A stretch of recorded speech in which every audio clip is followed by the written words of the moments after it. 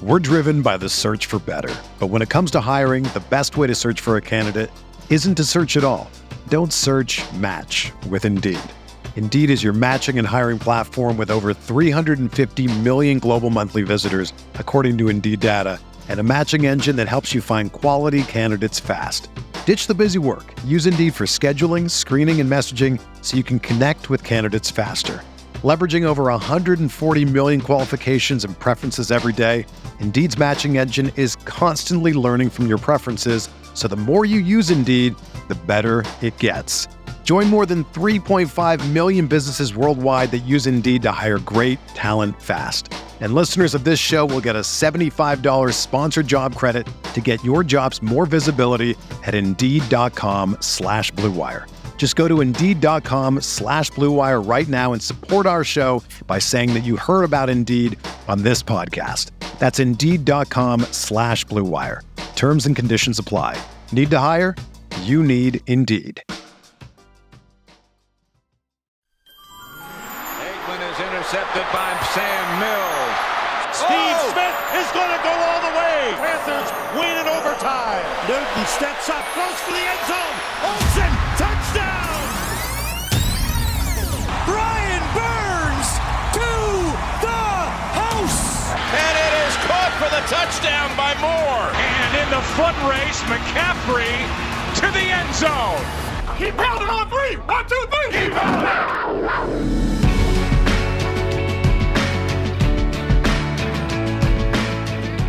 Welcome back. It's another edition of the Roar Podcast right here on Blue Wire. Glad to have you back with us. John Hillis is my name. Billy Marshall is always with me. We're having a good time during this spring season talking about draft, free agency. Today, a very special guest, his first time on Blue Wire on the Roar Podcast, our good friend Jonathan M. Alexander. You can find him, of course, at the charlotteobserver.com, doing some great work, in terms of just following every aspect of this team from the business side with David Tepper and Rock Hill, but most importantly, doing great work with your colleague Ellis Williams on the draft and the football side. Jonathan, how you doing tonight, man?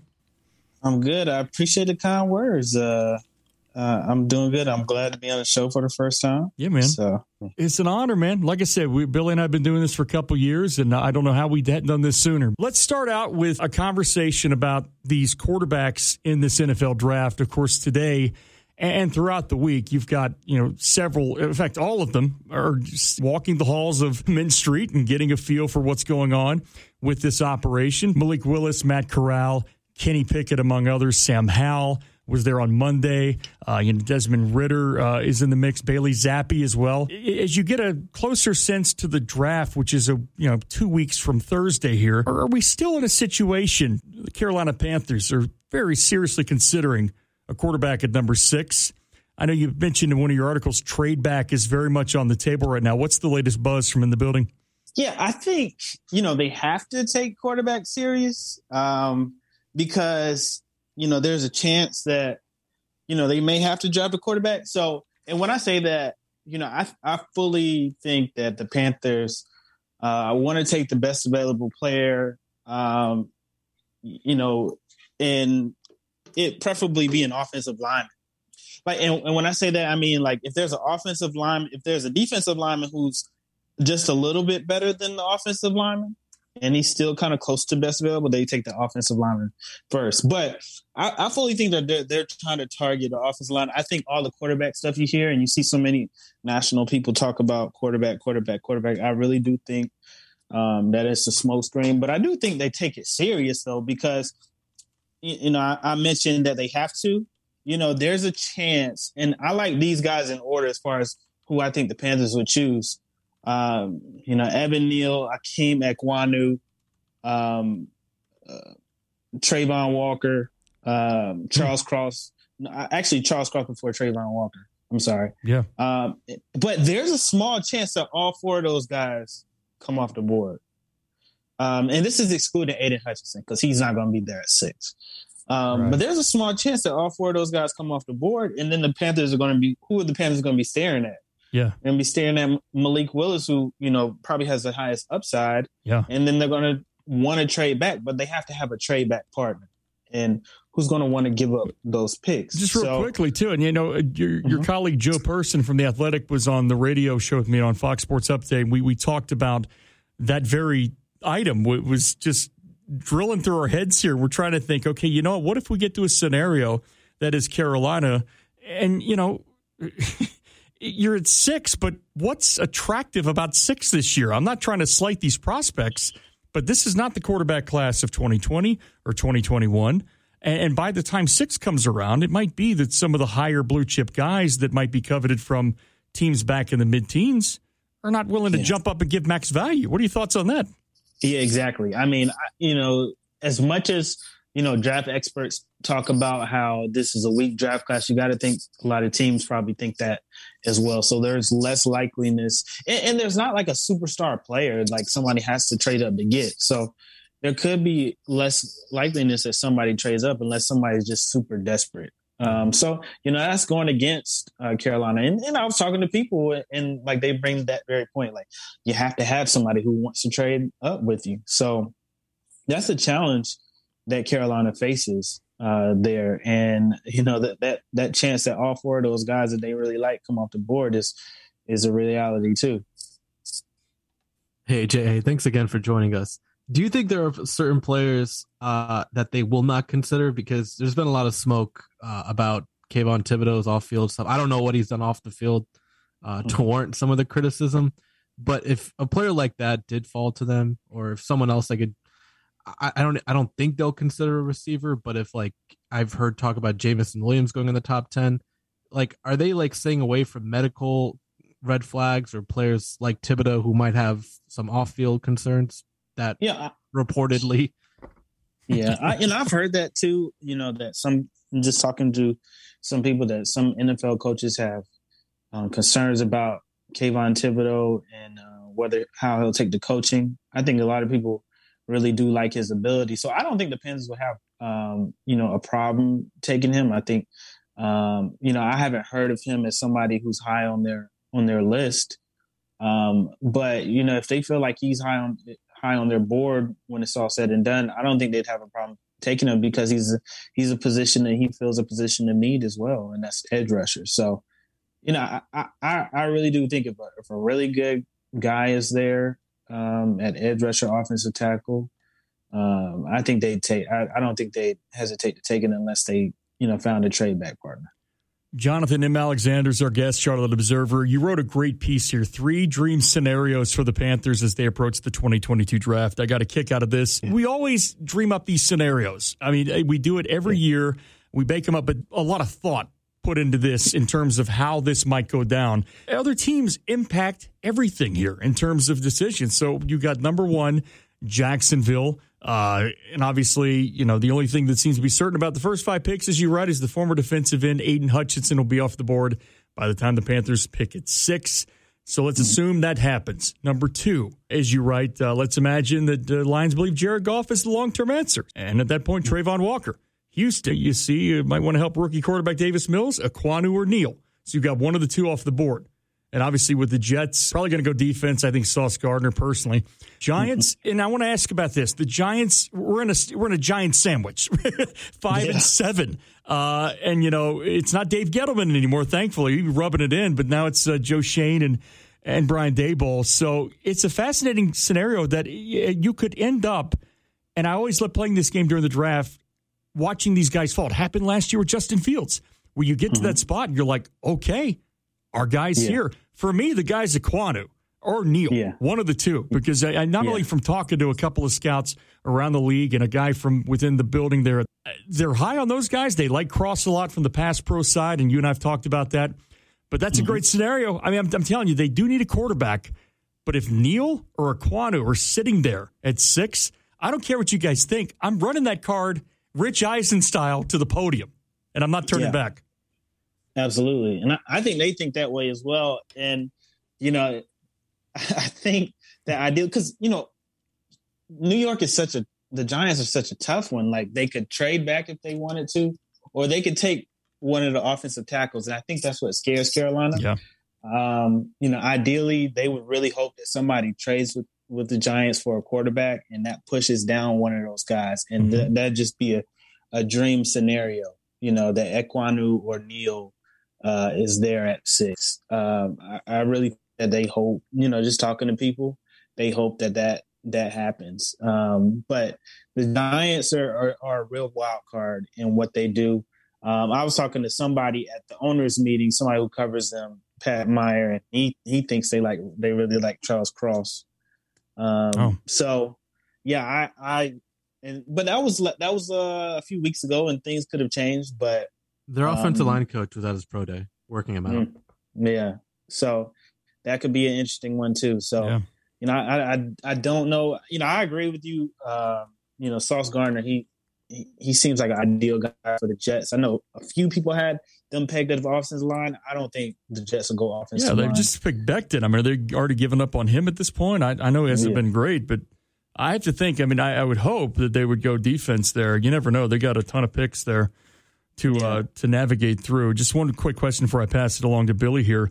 Or a quick kind of follow-up comment. The one thing I'd heard from somebody around the league, the sense from Carolina is that every position at 6 is in play other than tight end, running back, and corner at this point. And, of course, long snapper, we would hope, right? So it seems to me, after last year's debacle, what are you going to do? But I think they end up being kind of a wild first few picks. And there is a sense from a few people, at least in the know, that, hey, don't bank on a quarterback. Maybe don't bank so much on one of these tackles, even if one's available. Scott Fitter is wildly unpredictable. And, trade back, I think, is the way to go. But if they don't, if you got an edge guy there, maybe even Hamilton. I know they got their safeties, but look out. That's just kind of what I'm hearing. You get a sense that maybe they could dip outside of those groups and go, something on defense, maybe edge. You talked about that earlier. The only way I think that is if, like I said, those guys, Walker, Ekwonu, Neal, and Cross are all off the board. I think that's the only way they dip out. Like I heard, from somebody that, we would consider Gardner, but that's less likely. Yeah. So I think, that's what they told me. So how many corners do you need, Carolina? Yeah. So they recognize how talented he is, but they don't really want to, invest in the corner because they got young guys. Yep. And so they don't need to. I don't think they'll go corner. I think that's probably like one position they wouldn't go. But I really do think they're going to try to figure out a way to take either offensive line, edge rusher, or quarterback. And if they do quarterback, I think it would most likely be in a trade back scenario. I don't see 6 pick unless they just absolutely have to. Well, that's pretty good intel right there, because there's been just a lot of smoke. And I don't know, like the draft is always, and this head coach specifically, like he does like to sign and draft players who played at Baylor and Temple, but he only I don't even think the only Baylor player he drafted was Bravion Roy. He's been pretty good, too. It's not like he's going out there signing and drafting all of his ex recruits. They said the same thing about Pete Carroll and I forget the guy's name who Chip Kelly, that they're going to just sign. And I think a couple, was it 2013, Doug Marrone was a coach at Syracuse. Ryan Nassib was like this quarterback prospect that everyone was linking them to, and they drafted E.J. Manuel instead. So I think, and I was actually like looking at this because I was wondering if it was like a story, but I started looking at like Ron Rivera and Sean McDermott, people I was familiar with, and I was like, oh, okay. The reason why they sign from Carolina players is because coaches sign people that they're familiar with. So like, that makes sense. Now you shouldn't go overboard with that. Like you shouldn't, overpay for somebody who is old news just because you're familiar with them. But it's a common thing in the NFL for coaches to sign people who they know and who they think could possibly, who they could bring, the best out of. Yeah, everyone's been sharing that picture of Matt Rule and Kenny Pickett. Oh, I'm so tired of seeing that picture. I swear. I want to go on the record about this too. And fans, you could come at me if I'm wrong on this. I will be shocked if the Panthers pick Kenny Pickett at 6. I will be shocked. I want to put that out on the record so anybody can challenge me when it happens. Y'all can criticize me. Well, I hope they come after you. A few came after me today. I don't know if you saw it, but some guy came after me today. He said I was down on Pickett. He's friends with Cam or something. Willis is. And I'm like, I could give a rat's ass who Cam's friends with. I'm looking at the quarterbacks. Pickett is like Dalton and Garoppolo rolled into one. He's pretty good, and he's got good eyes for the field, and he's a Whipple guy. And, Willis can throw the ball 50,000 miles, but he played in Liberty's bubble screen system. It's going to take a minute. So there's no agendas here. And Cam Newton's nowhere on my brain right now. Trust me, after the week he's had, I've stayed out of that rodeo. I posted a couple of memes. Man. But, yeah, you're like with Matt Rule, the pictures. I will say this about that. The NFL ages you. Yeah, no, just speaking to that. Obviously, we've heard you say that Matt has tremendous he has final control over the roster, and he's kind of like the point man for that. And I don't think I think the entire league knows that he's on the hot seat, but what's the dynamics like with the front office? Are those guys also are they more like safe long-term, do you think? Or are they also kind of like an improve year?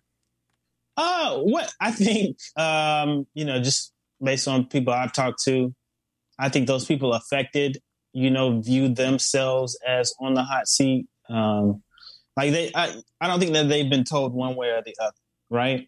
Because the owner, you can't know. Nobody can find the owner unless there's a soccer game breaking out. That's the problem. Yeah, he's not one to say, "Hey, you're safe" or "You're not safe." He's, yeah, you're gonna feel that pressure at all times to perform. I think that most people in that building feel like they're in the hot seat, regardless of how long they've been there or not. Now, I do think, David Tepper will probably likely give Scott Fitter a little more leeway, given that he's only been there 2 years. Yeah. Than he probably would Matt Rule. But I think the general idea from people I've talked to is every year you're on the hot seat if you're not winning. No doubt. I mean, and that it would be disgusting. I'll just say the word disgusting if they fired Rule and they fired like Fitterer and Dan Morgan and all. What they need to do if Rule does not succeed, and there's a good chance he won't. Maybe he does. And I've said all along, you go win 11 games, city's singing your praises. That's how it works, J.A. You've been around this business a long time. You win, they love you. You lose, they're going to find everything wrong with you. You've also talked about the dynamics about final say, collaborative, and I think you had mentioned earlier this offseason on our radio show on Fox Sports Upstate that, Matt does still have final say, but there's like less resistance now. There's more collaboration, and with Scott being, in year 2 now. I just think it would be a huge mistake on Tepper's part, and he's made several on the football side already. If he did indeed fire Matt Rule, give Scott Fitter a thriving chance to at least choose his own head coach, because that's how functional operations tend to work. That's just my soapbox there. It's not my billions, as I say. But to that point, when you do look at sort of what they've built right now in terms of staffing, let's just face it, it's a college coach learning how to operate in the NFL. And to put a Band-Aid on it by bringing in Ben McAdoo, Steve Wilkes, keeping Al Holcomb, I like those moves. I really do. Matt Rule last year made it real clear, and Greg Cosell told us this, Billy, on our pod. Remember this, that Matt Rule wants to run the ball. He said this preseason before 2021. He's going to want to run the ball, and that obviously conflicted with Joe Brady. So, you can talk all day you want about the staffing and the additions. I just think Matt's got to yield a little bit. From what I've been told, he doesn't go near Phil Snow. He knows better. Phil gets to run his stuff. But offensively, does Matt need to maybe take a little bit of a step back and let his coordinators operate? Yeah, I think you saw Matt Rule probably, if Michael manages the right term, I think you probably saw him do that a lot more as they began to lose more. I think it really depends on who he has faith in, who he trusts most. I think he trusts Phil Snow tremendously. Oh, yeah. I think he views Phil Snow probably somewhat as a mentor, if he's not said that already. So, he leaves Phil Snow alone, and Phil Snow has done well as far as improving. That dynamic works. I think with like McAdoo, to me, was a guy. The sense was from the beginning when he said, out of my comfort zone. That comment really caught my ear, and I think you might have asked that question. I can't remember in the presser, but when he said that, right away I was thinking McAdoo. Because he was one of the guys initially that Matt, he's a Giants guy. Obviously, he's got the Giants crew with him. And I just think maybe it's like, okay, let me go back to my original feeling, which was bringing in a guy who did a pretty good job as an OC, who's an NFL guy that can help me run this thing. Although Billy and I both agree Joe Brady's a bright guy. He's got a bright future. I just think Matt, at the end of the day, it didn't feel like it was a good fit, and the results weren't there. But to your point, I think I think with Phil, he sees him like a father figure almost. It's interesting. It's a very strange staffing dynamic. I think they did a great job with the offensive line coach, James Campen. And to that point, let me ask you about what they've done on the line. Adding, of course, Bradley Bozeman, Austin Corbett. I mean, these are guys that were pretty solid last year for their respective teams. Corbett made a really good block on that last drive for the Rams there. Solid guys. I mean, guys that can come in and have a capacity to go the distance. I just think it's a much better play than what they did last year when, like, in minute one of free agency, they sprint out there and they overpay for Elflein and Irving. What are your thoughts on the veterans they've added? Yeah, I thought that they did a good job, signing those guys. I think Corbett and Bozeman are going to be good for them. And I think, more than anything, really, just as you mentioned, now you have depth on that offensive line. And you got guys who, probably should have been backups, who are now backups, and they have experience because injuries happen on the offensive line every year. So now you have guys who, if they have to come in, at least they can be serviceable temporarily, right? But I think the benefit right now of having those guys, Corbett, who's a proven, durable player, and Bozeman as well, guys who are starters, who are going to be a starter for almost any team in the league, they help solidify your offensive line, and now you have guys now you have depth there. So I think what they did was good, and you have a veteran offensive line coach who many believe is one of the best. So, I think they did a good job fixing the offensive line. I think it's going to be a lot better than it was last year. Yeah, and just speaking to that, like, how did the dynamics change this offseason as far as, like, free agency? I know Scott Fitter kind of said that they added more guys to the front office, like obviously Dan Morgan and a few other guys. So to me, it seemed a lot more competent and straightforward. Was that just a product of this was Fitter's first full off season? He hired his guys all of May and July, and into the off season they were able to run whatever reports they were able to, and it just seemed like as soon as they pivoted out of the Deshaun Watson sweepstakes, the guys they signed, it just looks like guys that are, not necessarily like elite players, but guys who can fill holes and do an admirable job. Yeah, I think they had like a plan A and plan B going into the Deshaun Watson situation. Like, this is what we'll do if we ever to land Deshaun Watson, because this is how much money we have. If we can't sign Deshaun Watson, then we can do this. Like, for instance, signing Dante Jackson to the deal that they signed him. They were able to do that primarily because they didn't have to contend with Deshaun Watson's contract. So, I think they had plans for both ways. And I think, in my opinion, considering everything surrounding Deshaun Watson and what they've been able to do, I think that it was probably for the best that, he didn't sign in Carolina, for considering everything. So, they were able to make some key signings and re-sign DJ Moore to that long-term deal. Because I think, had they signed Deshaun Watson, that contract negotiation might have went into the next offseason, and then you would have had DJ Moore asking for even more money. Yeah. So it's crazy. Yeah. I mean, you and I have talked about this offseason. I mean, and since we last spoke, I mean, you've got Derek Carr making bank today, and obviously, Baker Mayfield is out there telling, some podcast that he feels betrayed or whatever, and that he wants to play for Seattle, and then he wants to go to people's cubicles and yell at them at their offices. Speaking of that, I mean, Ellis Williams, I saw his article today, your colleague from the Observer. Ellis had a really interesting perspective on Baker Mayfield, just sort of kind of weighing why it would make sense, why it wouldn't make sense. And you've heard some reporting here, yourself included, leaning back into possibly the free agent market or the trade market based on the fact that, hey, they went the Watson distance, they went the Watson mile, and they came up short. Nonetheless, They're sitting there with Sam, $18.9 million on the books. To me, I think if they go after Baker, which there was mutual disinterest at one point, according to Aaron Wilson, the Browns are going to have to eat at least half, if not all, that 18.9 he's getting. Go. I still think Garoppolo, look out. I got a gut feeling about that. That maybe the 49ers are very sly with how they do things. And you seem to like him right now. Trey Lance has got to play. And, Jimmy G has got a market right now, and it's the Carolina Panthers. I really do believe that. Yeah, I reported this on Monday. Yeah.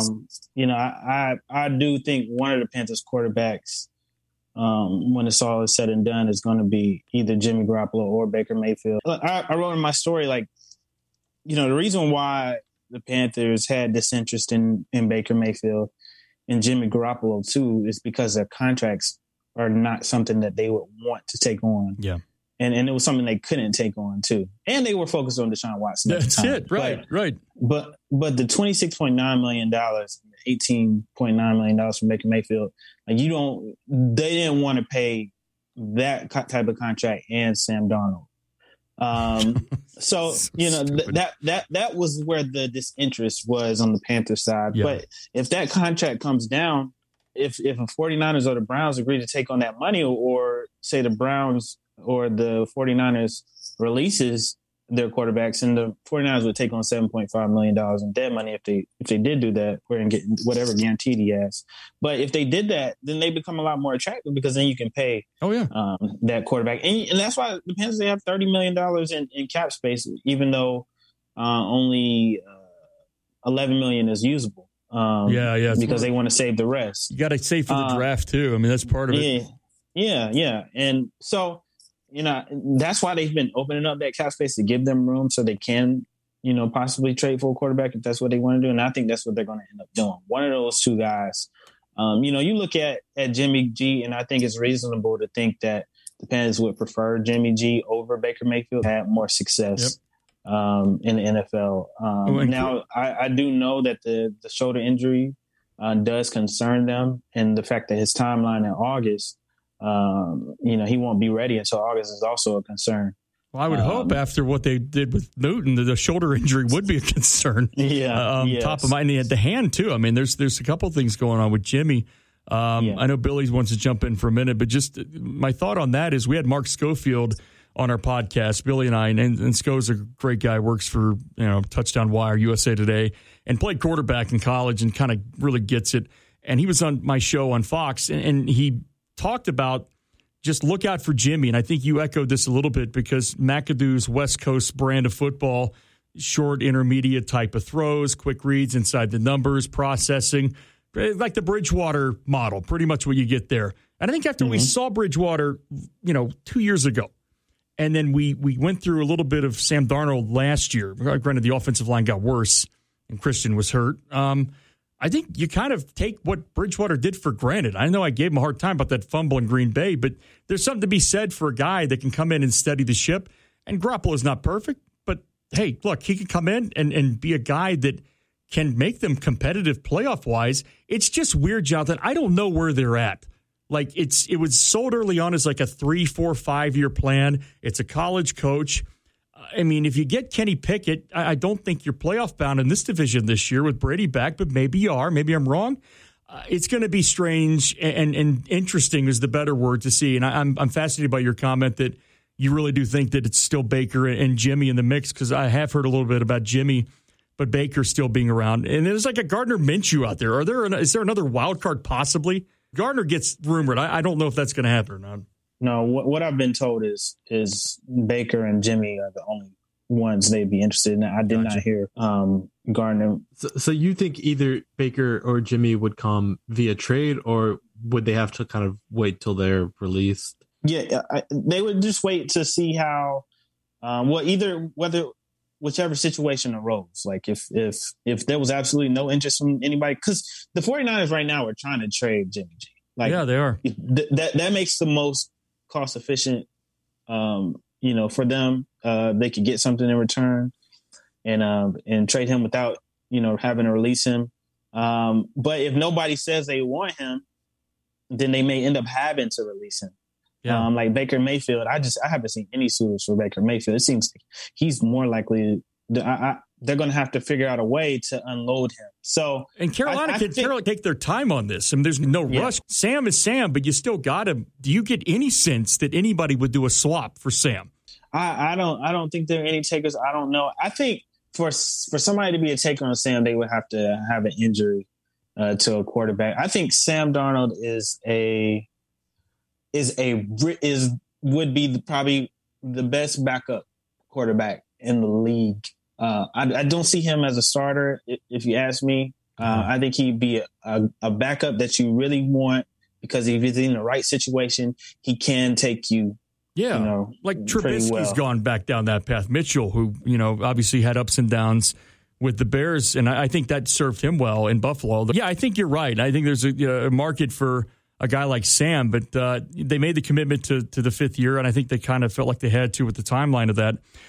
It'll be fascinating. No, I do wonder if it's like a situation where they can trade Darnold for Garoppolo, and San Francisco still saves like $9 million. That was the discussion about Kirk Cousins for a minute, and there was a rumor. It was not really substantiated. I think J.A. understands what I'm getting at here. You approach somebody at the combine and they kind of laughed at it. The Kirk Cousins to Carolina trade rumor. Oh yeah, I talked to 2 people about that, and they said that that conversation didn't happen. They were in a meeting and they laughed at the report because it wasn't true. It's just somebody said unless somebody talked to them unauthorized, but nobody had talked to. They're a pretty tight operation over there. I don't think that would happen. 2 different people who did not know I had talked to each other told me that. So wow. Yeah, it's interesting. I mean, when you do look at last year's draft, and I brought this up to Joe earlier, Joe Person, it's like, it's the damn curse of the black cat, because you're 6th overall. You're not in Herbert territory because he's gone, but that's where you would have been. And you don't have the preponderance of quarterbacks you did last year. J.C. Horn's a hell of a player. I'm excited. Mm-hmm. The fact still remains, when this season starts, Justin Fields is going to be in a much better situation offensively with Matt Nagy off the books. And he's going to have a chance to really show if he can do this or not. Mac Jones was nowhere in their plans. It was like, look, we had a fun time with the Senior Bowl, but the closer we got, the source I had told me, don't look for anything on Mac Jones at where we're drafting right now tonight. So, and Mac to me is insulated. He's a fine player, but to me, Fields is the wild card to see if he can elevate. They're in a situation now at 6 where don't overthink this thing. Scott, I like him a lot, but he comes from the Pete Carroll world. And Pete, those guys, and you hear like guys like Pat Kerwin talk about this, who knew Pete very well, and Schneid and all those guys. And I talked to Sam Farmer and Doug Farrar. Those guys knew the Seattle operation. They're wildly aggressive, and their draft track record hasn't been that great. I just think in this instance, it's time to take a deep breath and slow down a little bit. I mean, they tried, a lot of good things last year. I do like the agility they showed on draft day, moving back, still recouping picks. But to me, J.A., I just think, with Baker, with Jimmy, I mean, unless it's equitable financially and from a capital standpoint, quit giving up draft picks. Just stop it. Yeah, I agree. I don't think you should. I think the draft, I think they've given up too much draft capital as it is. I would, like you said earlier, it would definitely benefit them. And I think that's what they're doing is keep milking it out, let the price continue to go down for those guys and wait for the 49ers and the Browns to get desperate and then make them. You got Rule and Baker Mayfield. This is a Big 12 overload. I'm just like, just in the storylines, it'd be ridiculous. Obviously, the owner has been put on the spotlight, since the end of the season. No press conferences, which, it's his right. He owns the team. He can do whatever he wants. Yeah. And I think you wrote a story about how he's been in contact with a South Carolina governor regarding the training facility that's been placed on pause. What exactly is his kind of, from what you understand, what is kind of he doing like in the background, and what kind of role has he been kind of undertaking these past like 6 months or so? Because obviously, they've struggled, but it's not uncommon. There's a lot of teams that struggled. 2 of the teams that are picking, there are 5 teams that are worse than them given how the draft went out. So it's not like it's uncommon, but is there like a kind of a larger message to his silence, or is it just he just doesn't want to talk? I think that's the thing, right? Like, nobody knows why he doesn't want to talk, or nobody is saying, and even the people you ask, people closest to him, like, they don't know why he doesn't want to talk. So I think that's the biggest mystery. Like, a lot of people have questions about what's going on, and even in the Rock Hill stuff, like that's driving people in Rock Hill and York County crazy. Oh, it's awful. Yeah, because they came in, and hopefully I'll have some type of story coming soon. But they went into talks with Tepper Sports and Entertainment, and when they were trying to work out a different solution because the first agreement wasn't working, and they thought that Tepper Sports and Entertainment were okay with their latest resolutions, that Tepper paid the money and then they would give them tax credits. And he hasn't said anything, so they are starting to get worried that he's going to up and leave, and that would be detrimental to that Rock Hill community. Yeah, it would be. I mean, it would be awful. I mean, you don't like to see this, okay? Because there was a lot of excitement about it when he first came here, 2018. He's got soccer he's loving right now. Concerts going on. It's Tepper Sports Entertainment, as you know. So to me, it's a total dynamic shift from Richardson, good or bad, whatever you thought of Jerry. And Jerry had some flaws, man. He did. But Jerry was consistently quiet. He never talked. Yeah. And a lot of people got pissed at that too. And Jerry had a side of him that wasn't pleasant, but he doesn't have to do anything, to Billy's point. He owns the team. Pat Kerwin said something a long time ago. Pat's a really good analyst on SiriusXM, and he worked for the Hess family there in New York years ago with Bill Parcells. And he says, look, owners need time to learn how to own. And you've seen this with like the Pagulas and with the Haslam. But new owners, when they come in, typically lately, their first hires haven't really been that great. So Tepper's a very proud guy. He's not afraid to go on CNBC, obviously. But I think maybe what happened here, just and it's not that important, it's just kind of fun to talk about, is the messaging was so bad last year from the coach at times. I don't know, but Fitter is kind of the voice of the franchise right now. Fitt's out there at every presser.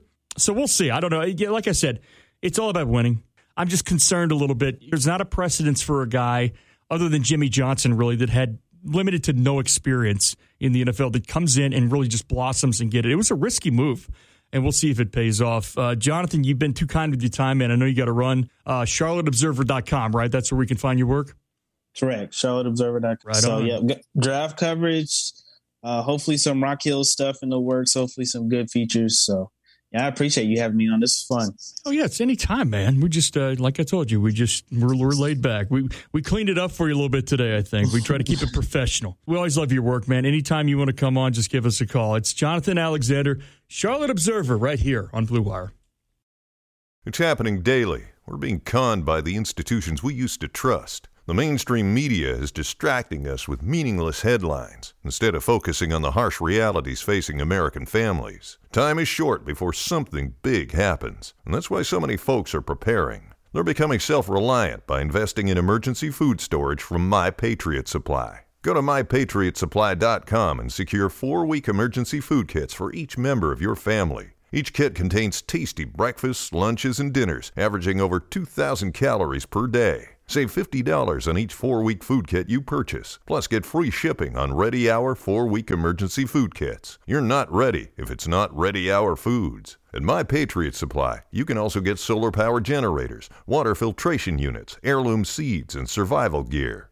Order by 3 p.m. and your unmarked boxes ship the same day. Shop MyPatriotSupply.com today. MyPatriotSupply.com.